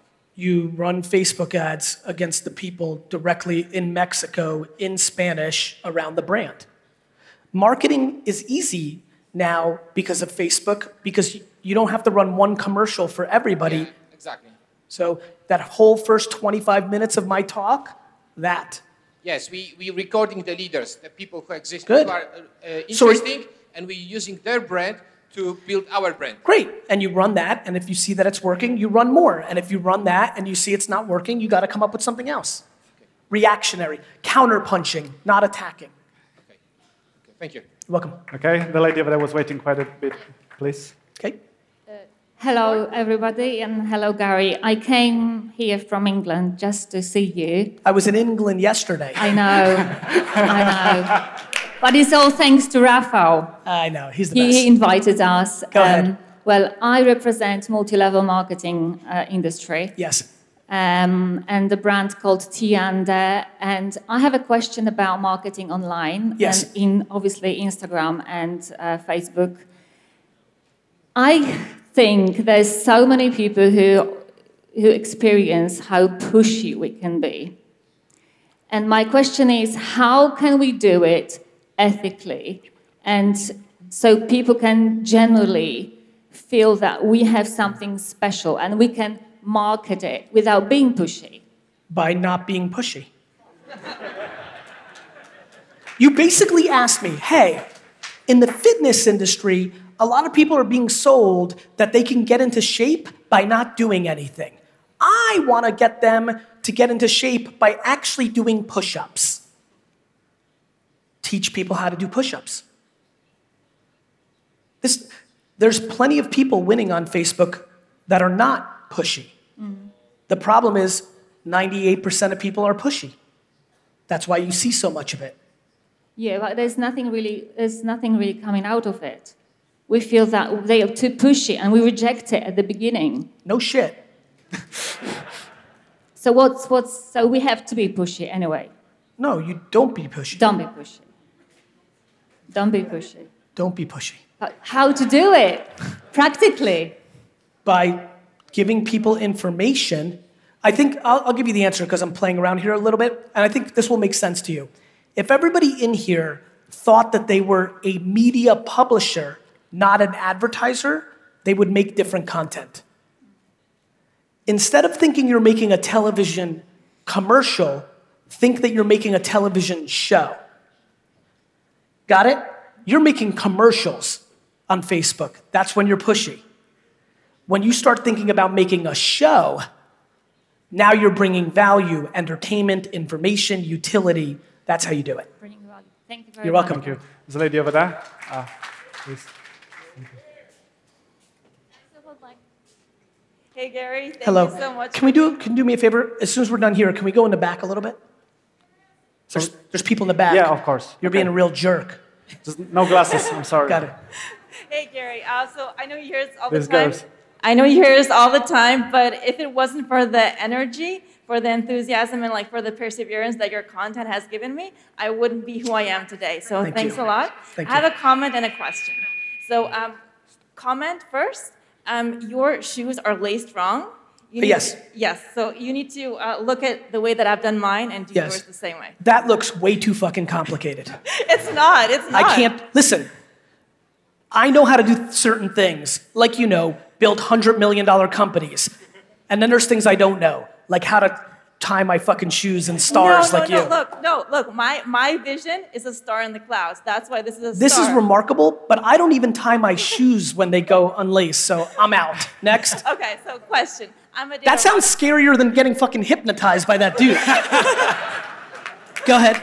Okay, so question. So I'm a data rock star. So I work with online businesses and solopreneurs, and I use like data and analytics to like max out their revenue. Right? Amazing. So and I want to like max out my business before shit hits the fan. Okay. So like all of my clients now are like online businesses. Yes. Do you think I should diversify and like work with like local clients? I'm based in Germany and Lithuania, and I'm moving to Japan next year. Okay. So first of all, I like that. Here's what I would do based on what you just said. Because you have a global mindset and even the way you're moving physically, if I was your business partner, would say, hey, okay, here are our clients. Let's have as many clients that are Fortune 500s, mid-size, and entrepreneurs, and then Asia, America. Like I'm opening up Singapore and Brazil next year for VaynerMedia, right? Why? Not because I need it for my ego. I want to diversify globally that when the shit hits the fan, I can move around because maybe Brazil's economy is on the way up while Europe and America's on the way down.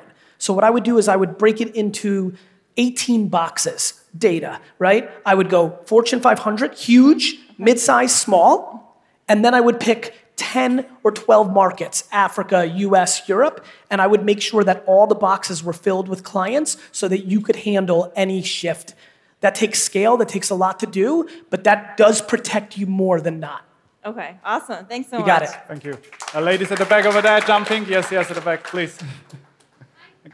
Yep, go ahead. Okay, you'll be next. Can you hear me? I can in a second, I think. Go ahead. Hello? Yes. Okay. Hi, I'm Marta. Hi, Marta.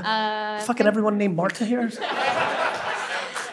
That's a typical name. I know, I'm kidding. You will not forget. I know, Marta, Basha, I fucking know. Let's go. Okay, so actually I have a crazy idea.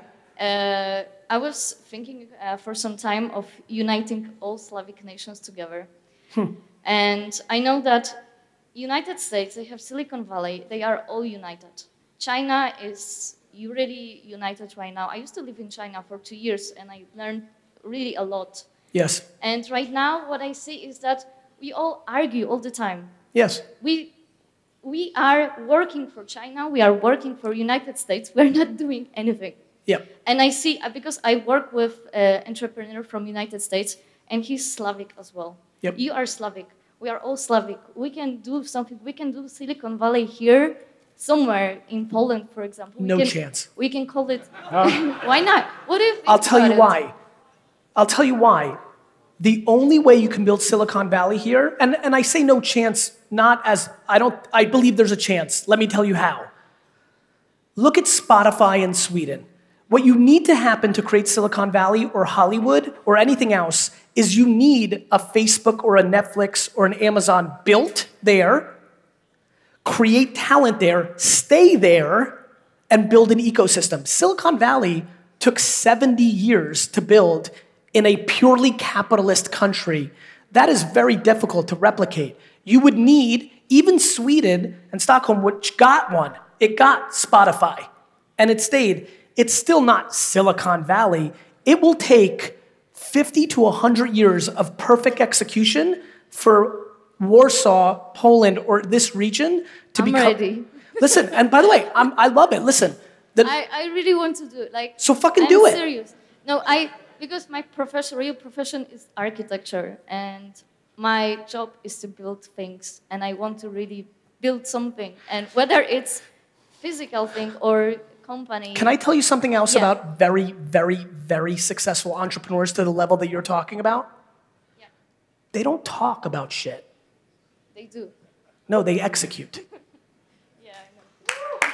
So like, you have me unbelievably enthusiastic, but whether you're right or I'm right or she's right, it doesn't matter.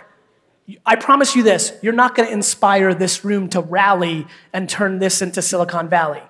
You need to execute, show, you know what cynicism needs? Examples. So everything I do, I have cynicism just like I'm giving to you. So then I go and do it. And then everybody in the liquor industry says, oh, wait a minute, maybe an internet site was a good idea, not a second store. Oh, wait a minute, social media was a big thing, not a fad. You need to execute. I'm working on it. Good. Good luck. No, I'm serious, so we can I'm fucking serious too. We'll meet and... But I'm telling you, I already know you're in hair in trouble by even saying you're serious because you want to talk about it. You need to do it. I know, because I said it, I have to do it. Just do it. Nothing would make me happier than flying back here and doing a conference and saying, 20 years ago, she was right, I was wrong. That would make me happy, not upset. Yeah. But I know you have no chance. It's going to be in 50 years. That's fine, but you're going to have no chance if you're debating it. You just have to do it. Hewlett-Packard didn't tell everybody. They just did it. That's how Silicon Valley happened. But do you think that, because we all argue, do you think it's possible with our nation, with our nature, that is? Here's how I think about it. America is arguing with each other right now, left and right every day, split completely in half. Do I think that countries and regions have DNA? Yes, I do. Do I think the biggest vulnerability is brand? When there's a whiz kid right now, a 14-year-old girl named Marta in Warsaw who's inventing something amazing, and when she gets it, does she think that she's going to move to Silicon Valley? Yes, I think that's the problem. Facebook was invented in Boston, not Silicon Valley. Pinterest was invented in Pennsylvania, not Silicon Valley. Silicon Valley has brand like Hollywood. So when people are talented and come up with things, they go there. That's the strength. You think everybody who invents everything amazing is born in fucking San Francisco?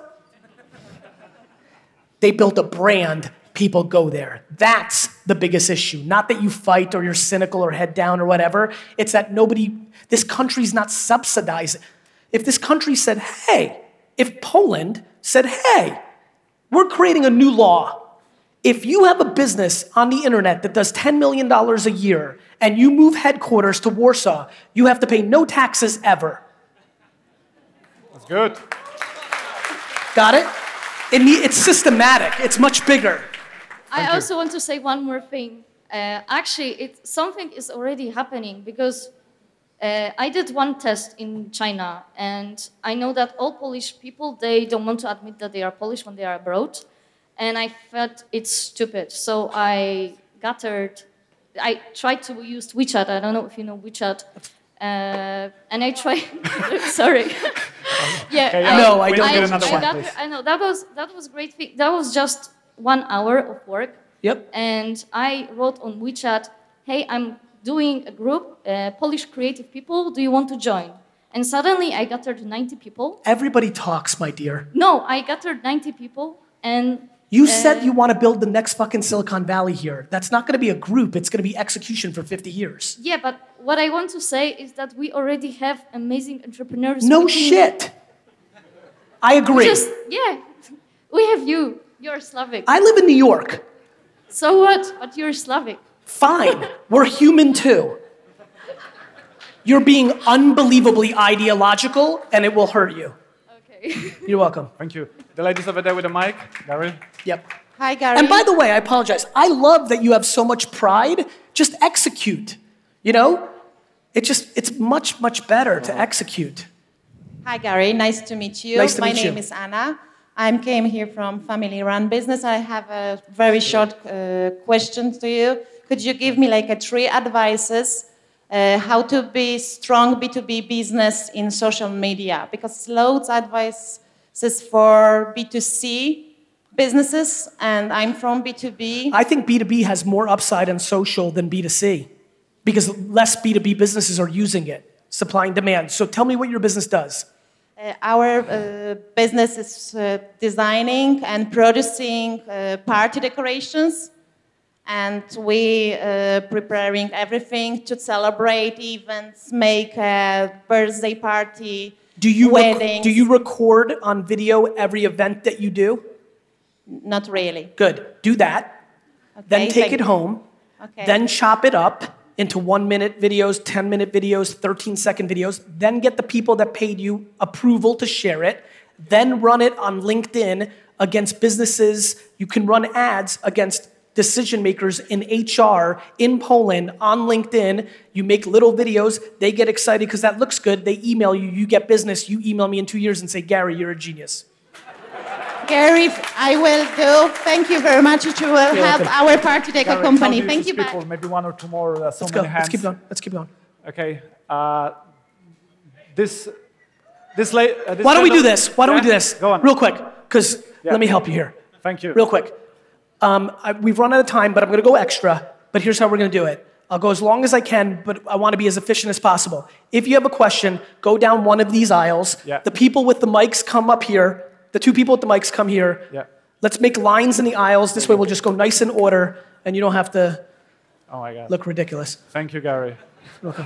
Some people like me, some don't. Okay. You got the mic. Who's got the mic over here?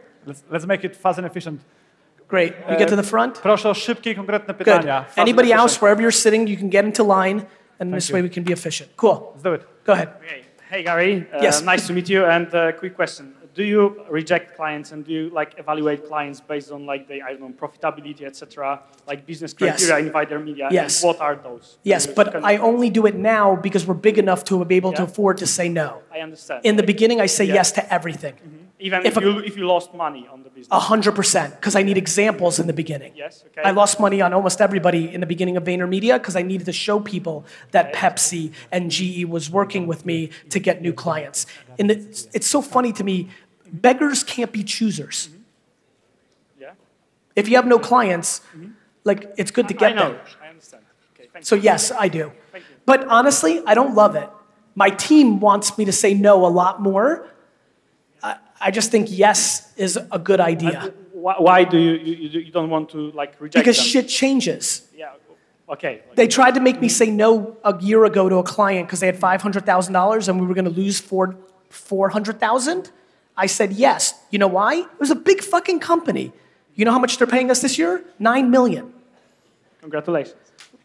It's not based on anything other than either you're playing long term or you're playing short term.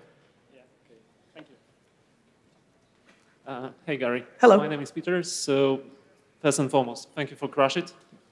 Basically, I've got hooked on it, and it impacted all in my life since. So, right now, I'm running a whiskey bar. A whiskey bar? A whiskey bar. You look like you're running a whiskey bar. Thank you, kind sir. Okay, so basically, I have 2 groups of guests, Polish-speaking and English-speaking. Okay. Most of content we produce, Instagram, Facebook blog, newsletter. We run it. Closer. Sorry. Oh, okay. We run it in Polish. But Why? Why? Because most of Poles are Polish-speaking. And But you're running it organically, right? yeah. You need to run Instagram ads to Polish people who speak Polish, and then to Polish people that speak English. Yeah, I know. But Okay, but that's- nothing else. That's not my question. Okay. So basically, we want to expand into gin market. We want to become a distillery as well, basing on In that. which market? Hopefully globally, because gin is a... Dude, you're not even running Instagram ads in Polish and English in Poland yet, and you're worrying about fucking global. Actually, I am. Okay, so then going global then is the same execution. My problem is that right now we are not delivering content, like valuable content in English, yet we want to lay the ground for the gin company later, based on the brand from the bar. And basically, how should I approach it? Well, how did you approach the Polish content to bring value? Well, I produce a shitload of quality content regarding aged spirits. Now do that with English. Like run 2 blogs at once, for example, or... Of course. That's how you run ads. Yeah, okay. I run 900 ads of the same video in 900 different languages to the people that speak that language. Okay, so basically, but you create like a shitload of different groups on But Facebook. No. You're not running ads. You're posting organically and you're creating groups. You have to run ads. Okay, but... Do you know how ads, like, you understand what I'm saying, right? Yeah, but the content itself at the end, I mean the most valuable content, the pillar. The most valuable content is universal in its soul. It just needs to be transcribed into a language that people understand. Okay, so basically I should provide the same content, for example, You should 1200 words blog post in 2 languages at once. Correct. That's a shitload of work. You fucking want to be global, dick. I do. It's Thank called you. work. Robert, that's why, Gary, you started doing stuff in Russian, in Chinese, in Spanish, on Instagram. 100%. In You know, Polish. and I'm speaking English, and then it's being transcribed in words, you know, and so you could speak, if it's you or other people, in one language, and then you have people that you hire to transcribe it, you overlay the copy. If you go to Gary V Portuguese, right, D-Rock? Is it Portuguese, right? Go to what do we Gary- have? On Instagram, I have Gary VEE Portuguese. So some markets I've exploded, so I've even created accounts. I didn't even have accounts. I was just running it from one account and running it into countries, but certain countries took off. There is Gary VEE Polish? Yeah, Great. there is. So, Yeah. Next hey, one, bro. on that side. Is it running? Yeah. My name's Adam, great fan. Thanks for all you're doing. And my question is that... Closer. Keep it close. Oh, all right. I'm a powerlifting coach, and I know you did a podcast with Mark Bell some time ago. And my question is, how do you market something that is fairly fucking boring? Like, you can only lift a weight in so many ways. But here's the good news. Anything that is boring means it's narrow, but the people that care about powerlifting are who you're looking for anyway. So you say it doesn't make any sense to market it to the mainstream, right? No, I would market it to the mainstream. You're just not going to convert as well because he doesn't give a fuck about powerlifting. Most don't. Right, but you could run Facebook and Instagram ads against fans of Mark and reach everybody who is. Yeah, true, makes sense. I'm telling you, brother, and even the way that awesome dude, I'm telling you, there's so many nuances in the execution. Like, I love you, and I think you have a lot of things down, but even in the way you're answering things or asking them, I know you don't have everything down. You, like, I stood here and yelled for 30, the reason I want you, guys, I fucking, was praying for you guys to run Facebook and Instagram ads, but then I told you to go home and spend 10 hours learning them. My work isn't done here. I'm just trying to get you in the mindset to go all in. You have a lot of work to do. There's no groups. You can target anybody. But if you don't know that or think that way, you have no chance. Got it?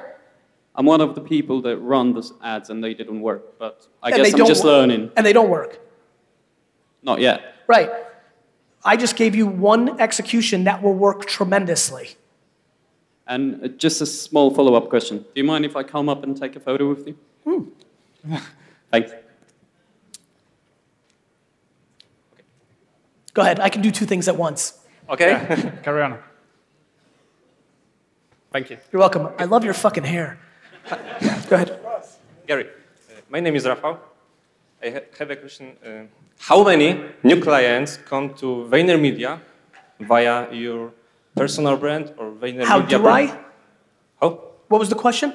How many new clients? How many new clients? Yes, comes to VaynerMedia Because of my personal brand? Yes, versus new business executives. The two main ways that VaynerMedia gets clients are an executive from a big company watches this keynote on LinkedIn, thinks it's smart, and hires us. Okay. Or we've been doing very, very good work for 8 years. Somebody works at Mars, then she goes to Procter & Gamble, and she hires us. Okay. Hunting, farming. Okay. Thank you. Can we welcome. take a selfie? Sure. You started something. Hi. Hi, Gary. Oh, no. Oh, sorry. So my name is Katie. I hate life. I've been following you for a year. I do everything you say. I'm even on Musical.ly, Facebook, Twitter. I do a daily blog, a daily podcast. In about 5 years' time, I want to do a fitness and nutrition program for IT consultants. I'm a consultant. I live in hotels 3 to 4 days a week. Smart. I want to prove that that's my niche. I'm going to hone in on it. I love want it. to prove that It's the you can truth. stay. It's your truth. I love it. Keep going. It's all about me being the best version of myself. But I'm more about building my personal brand over 5 years, and then I want to monetize on it. Okay. Is that the correct way? Do you think I'm doing it right, or do you think I should? You know how I think about it? You know how some people, let's think about drawing. Some people go to art school and after 6 years become very good at drawing. Other people are 7 years old, given a crayon, they start drawing and they're phenomenal. So I'm not worried about timing, I'm just worried about patience. Yeah. So You I've know- got the patience. Good. But I'm just But worried 5 that then years I'm is not a gonna bad, I don't like ask- you thinking 5 years. It might be 2.5. Yeah, It yeah. might be 9. You just need to put in good work. Guys, I'm here on the back of Wine Library TV in 2006. For the first 2 years, nobody cared. It was small. But I did it every day because I knew it was right. That's what I want you to do. Okay. Can I have a selfie? Is that Sure. okay? All right, Gary. Hey, my name is Rokas. I came from Lithuania. I just wanted to give you a quick question. You feel free to take a selfie first. The thing is that my question is a little bit off topic from the business question, but I think that this is actually very important for many more people. So we know this thing that many of us have to do things that we don't actually like or love, but deep inside we have something that we really want to do, but we cannot do because of the responsibilities, and we have to have the stable income, we have to do something because we have to, and blah, blah, blah. The question is, what are the three activities, three main goals that you have to set in order to move a step closer towards doing something that you actually love? So it's a really interesting question. And as I was listening, and I hope people are paying attention, most people spend money on dumb things, which then forces them to do things they don't want. So step number 1 for most people in here, they should sell their home, take the money, and go rent. They should return their BMW and get a Toyota. I own a BMW, God damn it. And that's why, and honestly, that becomes the vulnerability. Why do you own a BMW? Because I love the car, just the brand, and I love driving it, so I don't know. So to me, that's where it gets interesting, right?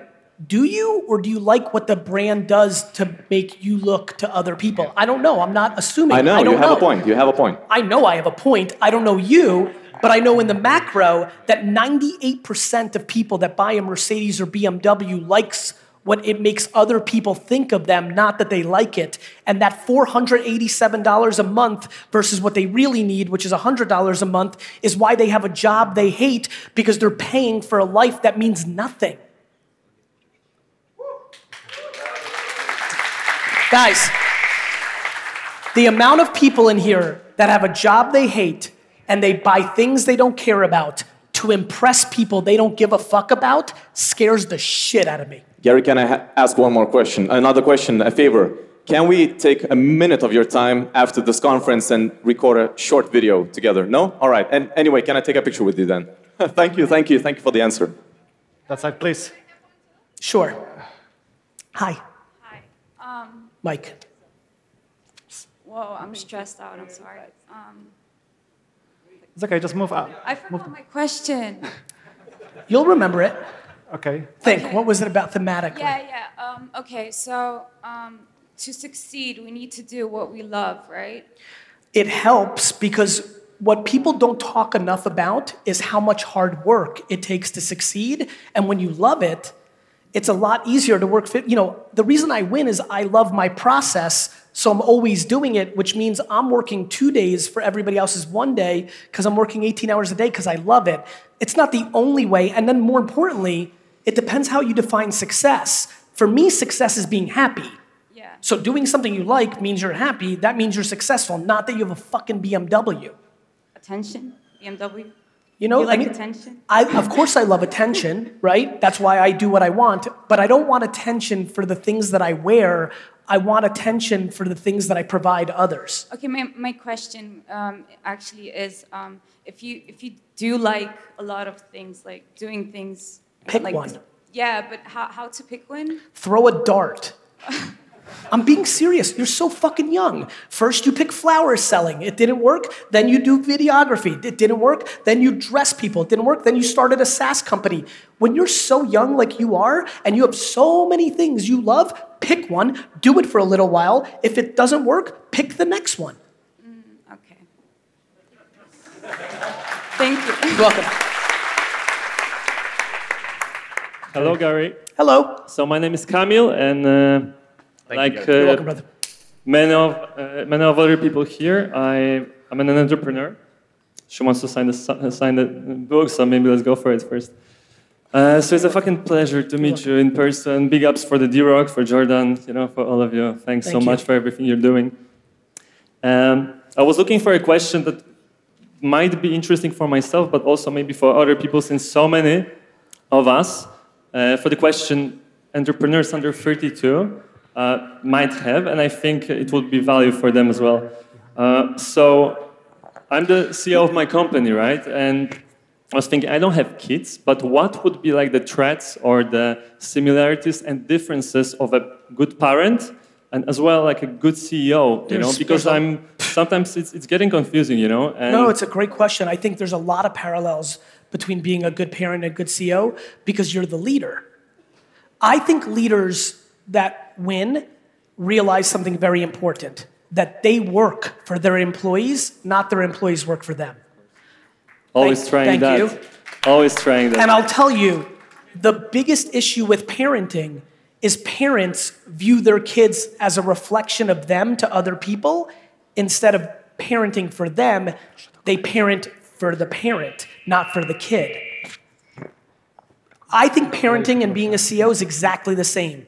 If you understand that you're in it for the other person, then you get what you want. My mom gets a lot of happiness because she raised me for me. Now she gets to enjoy the fruits of that happiness. When you run a company for everybody else, that you're going to financially benefit because they're going to care more. It is the mental, it's the reason most people, when they go from doing something to becoming a manager, aren't good at it. Because they think now everybody works for me. They don't realize they now work for everybody. I work for 900 people. Not 900 people work for me. I understand, but there's as you said before, the business is a baby, and Yes. I could imagine like all my other employees Brother, I know where you're about to go. are Listen to me. also like the babies, That's fine. So but, like but they you're, all, but you're the CEO. Yeah, If I am. he's not doing a good thing as a baby for the overall baby, you can fire him. Of course. That's your fucking fault. Okay. The end. I got it. Every single problem at VaynerMedia is 100% my fault, not 99. You know why? I hired some fucking idiot. So before you go where I know you're about to go, fire them. And if you're too good of a guy or it's your sister, Trying to be, unfortunately. me too. Guess what? Then you will lose. Then there'll be no baby for anybody. Also, I just wanted to ask, because I was waiting for this fucking selfie for 7 years since the first time that I've seen you, and I fucking woke up. Seriously, you know? Thanks so much for everything you're doing. Brother, if you're going to be nice to one person and you're too over nice to them, there's going to be nothing for the other 30. And it hurts. But that's what you chose. Yeah. Let's go another one, please. Start. Please. Thank you. You're welcome. Hi, Gary. Hello. My name is Matthew. I've just graduated from college, but I am about the age when we are become. Okay. Może po polsku mówić, I will help. Z nas w takim. He'll translate. W moim wieku część osób. Do you speak Russian? I would understand that. No. I'm kidding. Go ahead. Jesteśmy w wieku, w którym. Closer. Jesteśmy w takim wieku, w którym część z nas może stawać się rodzicami, a z uwagi na fakt, że część czasu poświęciliśmy na naukę, na przykład na uniwersytecie i tak dalej, tam nie było przygotowywania do bycia dobrym rodzicem. Chciałbym się zapytać, jakie są twoje rady dla przyszłych rodziców, młodych? Powiedz teraz szybko, bo byłeś... Dla młodych rodziców rady, którzy... Ale ty zostajesz rodzicem młodym? Nie. Czy twoich rodziców? No... Yes. What's your advice for young parents, young new parents? That's the question. He's a young parent or he went to university. Listen, I don't need to know the translation. When you live for your parents' life, you will lose. The question was, what's your advice for the young father? For future parent. Are you a father now? Well, then don't fucking worry about it yet.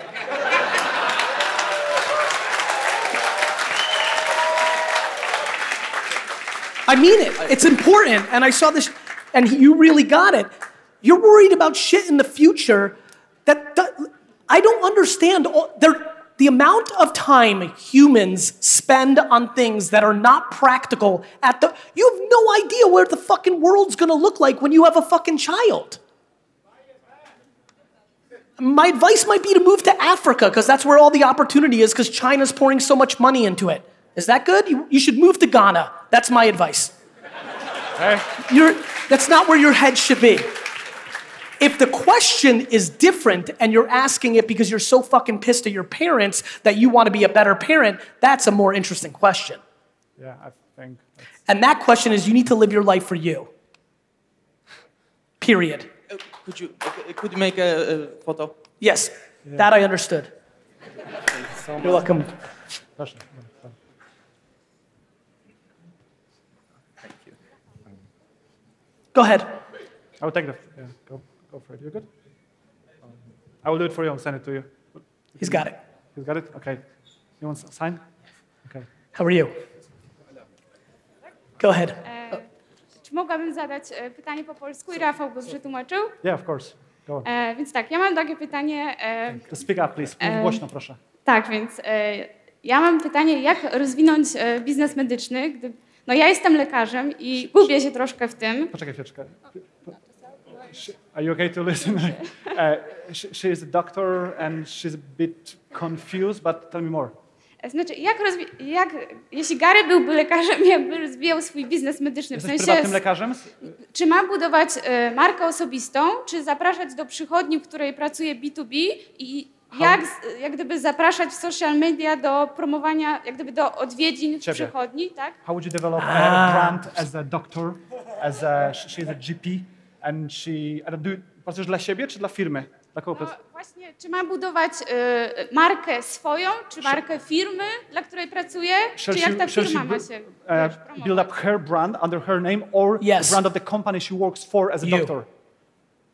Put out content on Instagram and Facebook about things that you're seeing in the way that people can prevent disease, trends you're seeing in the health space, good advice to not get sick, what you do when you get sick. We all have opinions or expertises. We need to share them in places where people are consuming information about you. You. Okay. You got it? Coś jeszcze? Tak, i czy wtedy takich ludzi mam zapraszać do skorzystania usług na przykład w placówce medycznej, czy tworzyć jakieś produkty online, tak? Jakieś webinary, She's asking produkty, if she should invite people to use her online products, she probably doesn't have them yet, or invite people to visit her at a physical location as a doctor. Put out free content, and they're going to show up in both places. Okay? Dziękuję. Proszę. Thank you. Hi. Hi, Gary. How are you?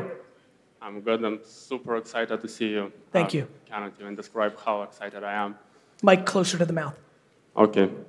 So basically, my business is based on eBay platform, and I know eBay platform super well. I know that platform better than... Which platform? eBay. eBay. Yeah. Good. I know this platform better than my girlfriend, but at the same time, eBay is like living the psycho, man. You never know what's gonna happen. You never know what's going to happen in life. Yeah, especially with eBay. But anyway. No. It's what you know well, which is why you know how unstable and how much it moves. The only reason you're saying that is you have expertise in eBay. I promise you, you never know what's going to happen in social.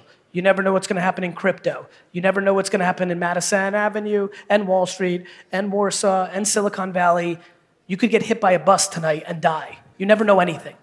Okay, so I'm going to go to question.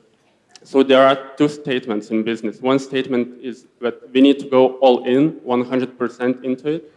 And another statement is that we need to create some different sources of income. Both. You're 20 fucking years old. 16, 19, 23. Right? 26. But yeah. Fine. You look great. Anyway. Thank you. Both. Keep crushing eBay and establish other revenue streams too. So you mean like keep doing on eBay and also establish Amazon, Etsy, and so on? 100%. Thank you. And you know why, right? Mm-hmm. Because you have the time to work 10 hours more a day. Also, do you see a dropshipping like long-term thing, Yes. long-term business? Yes. And selling shit will always be around. Can I take photos? Sometimes markets are better. Sometimes Shopify's better than Amazon. Sometimes eBay's better than Craigslist. Sometimes Facebook Marketplace. Shit will always change. eBay didn't fucking exist 20 years ago. You're asking for me or anybody else to stay stable in a world that constantly moves. The end. Can I take photo? Yes. Thank you. You're welcome. Yes. Gotta go? Yeah. Okay. All right, I gotta go. Whoa, one question. Last one. You never know what life is gonna happen.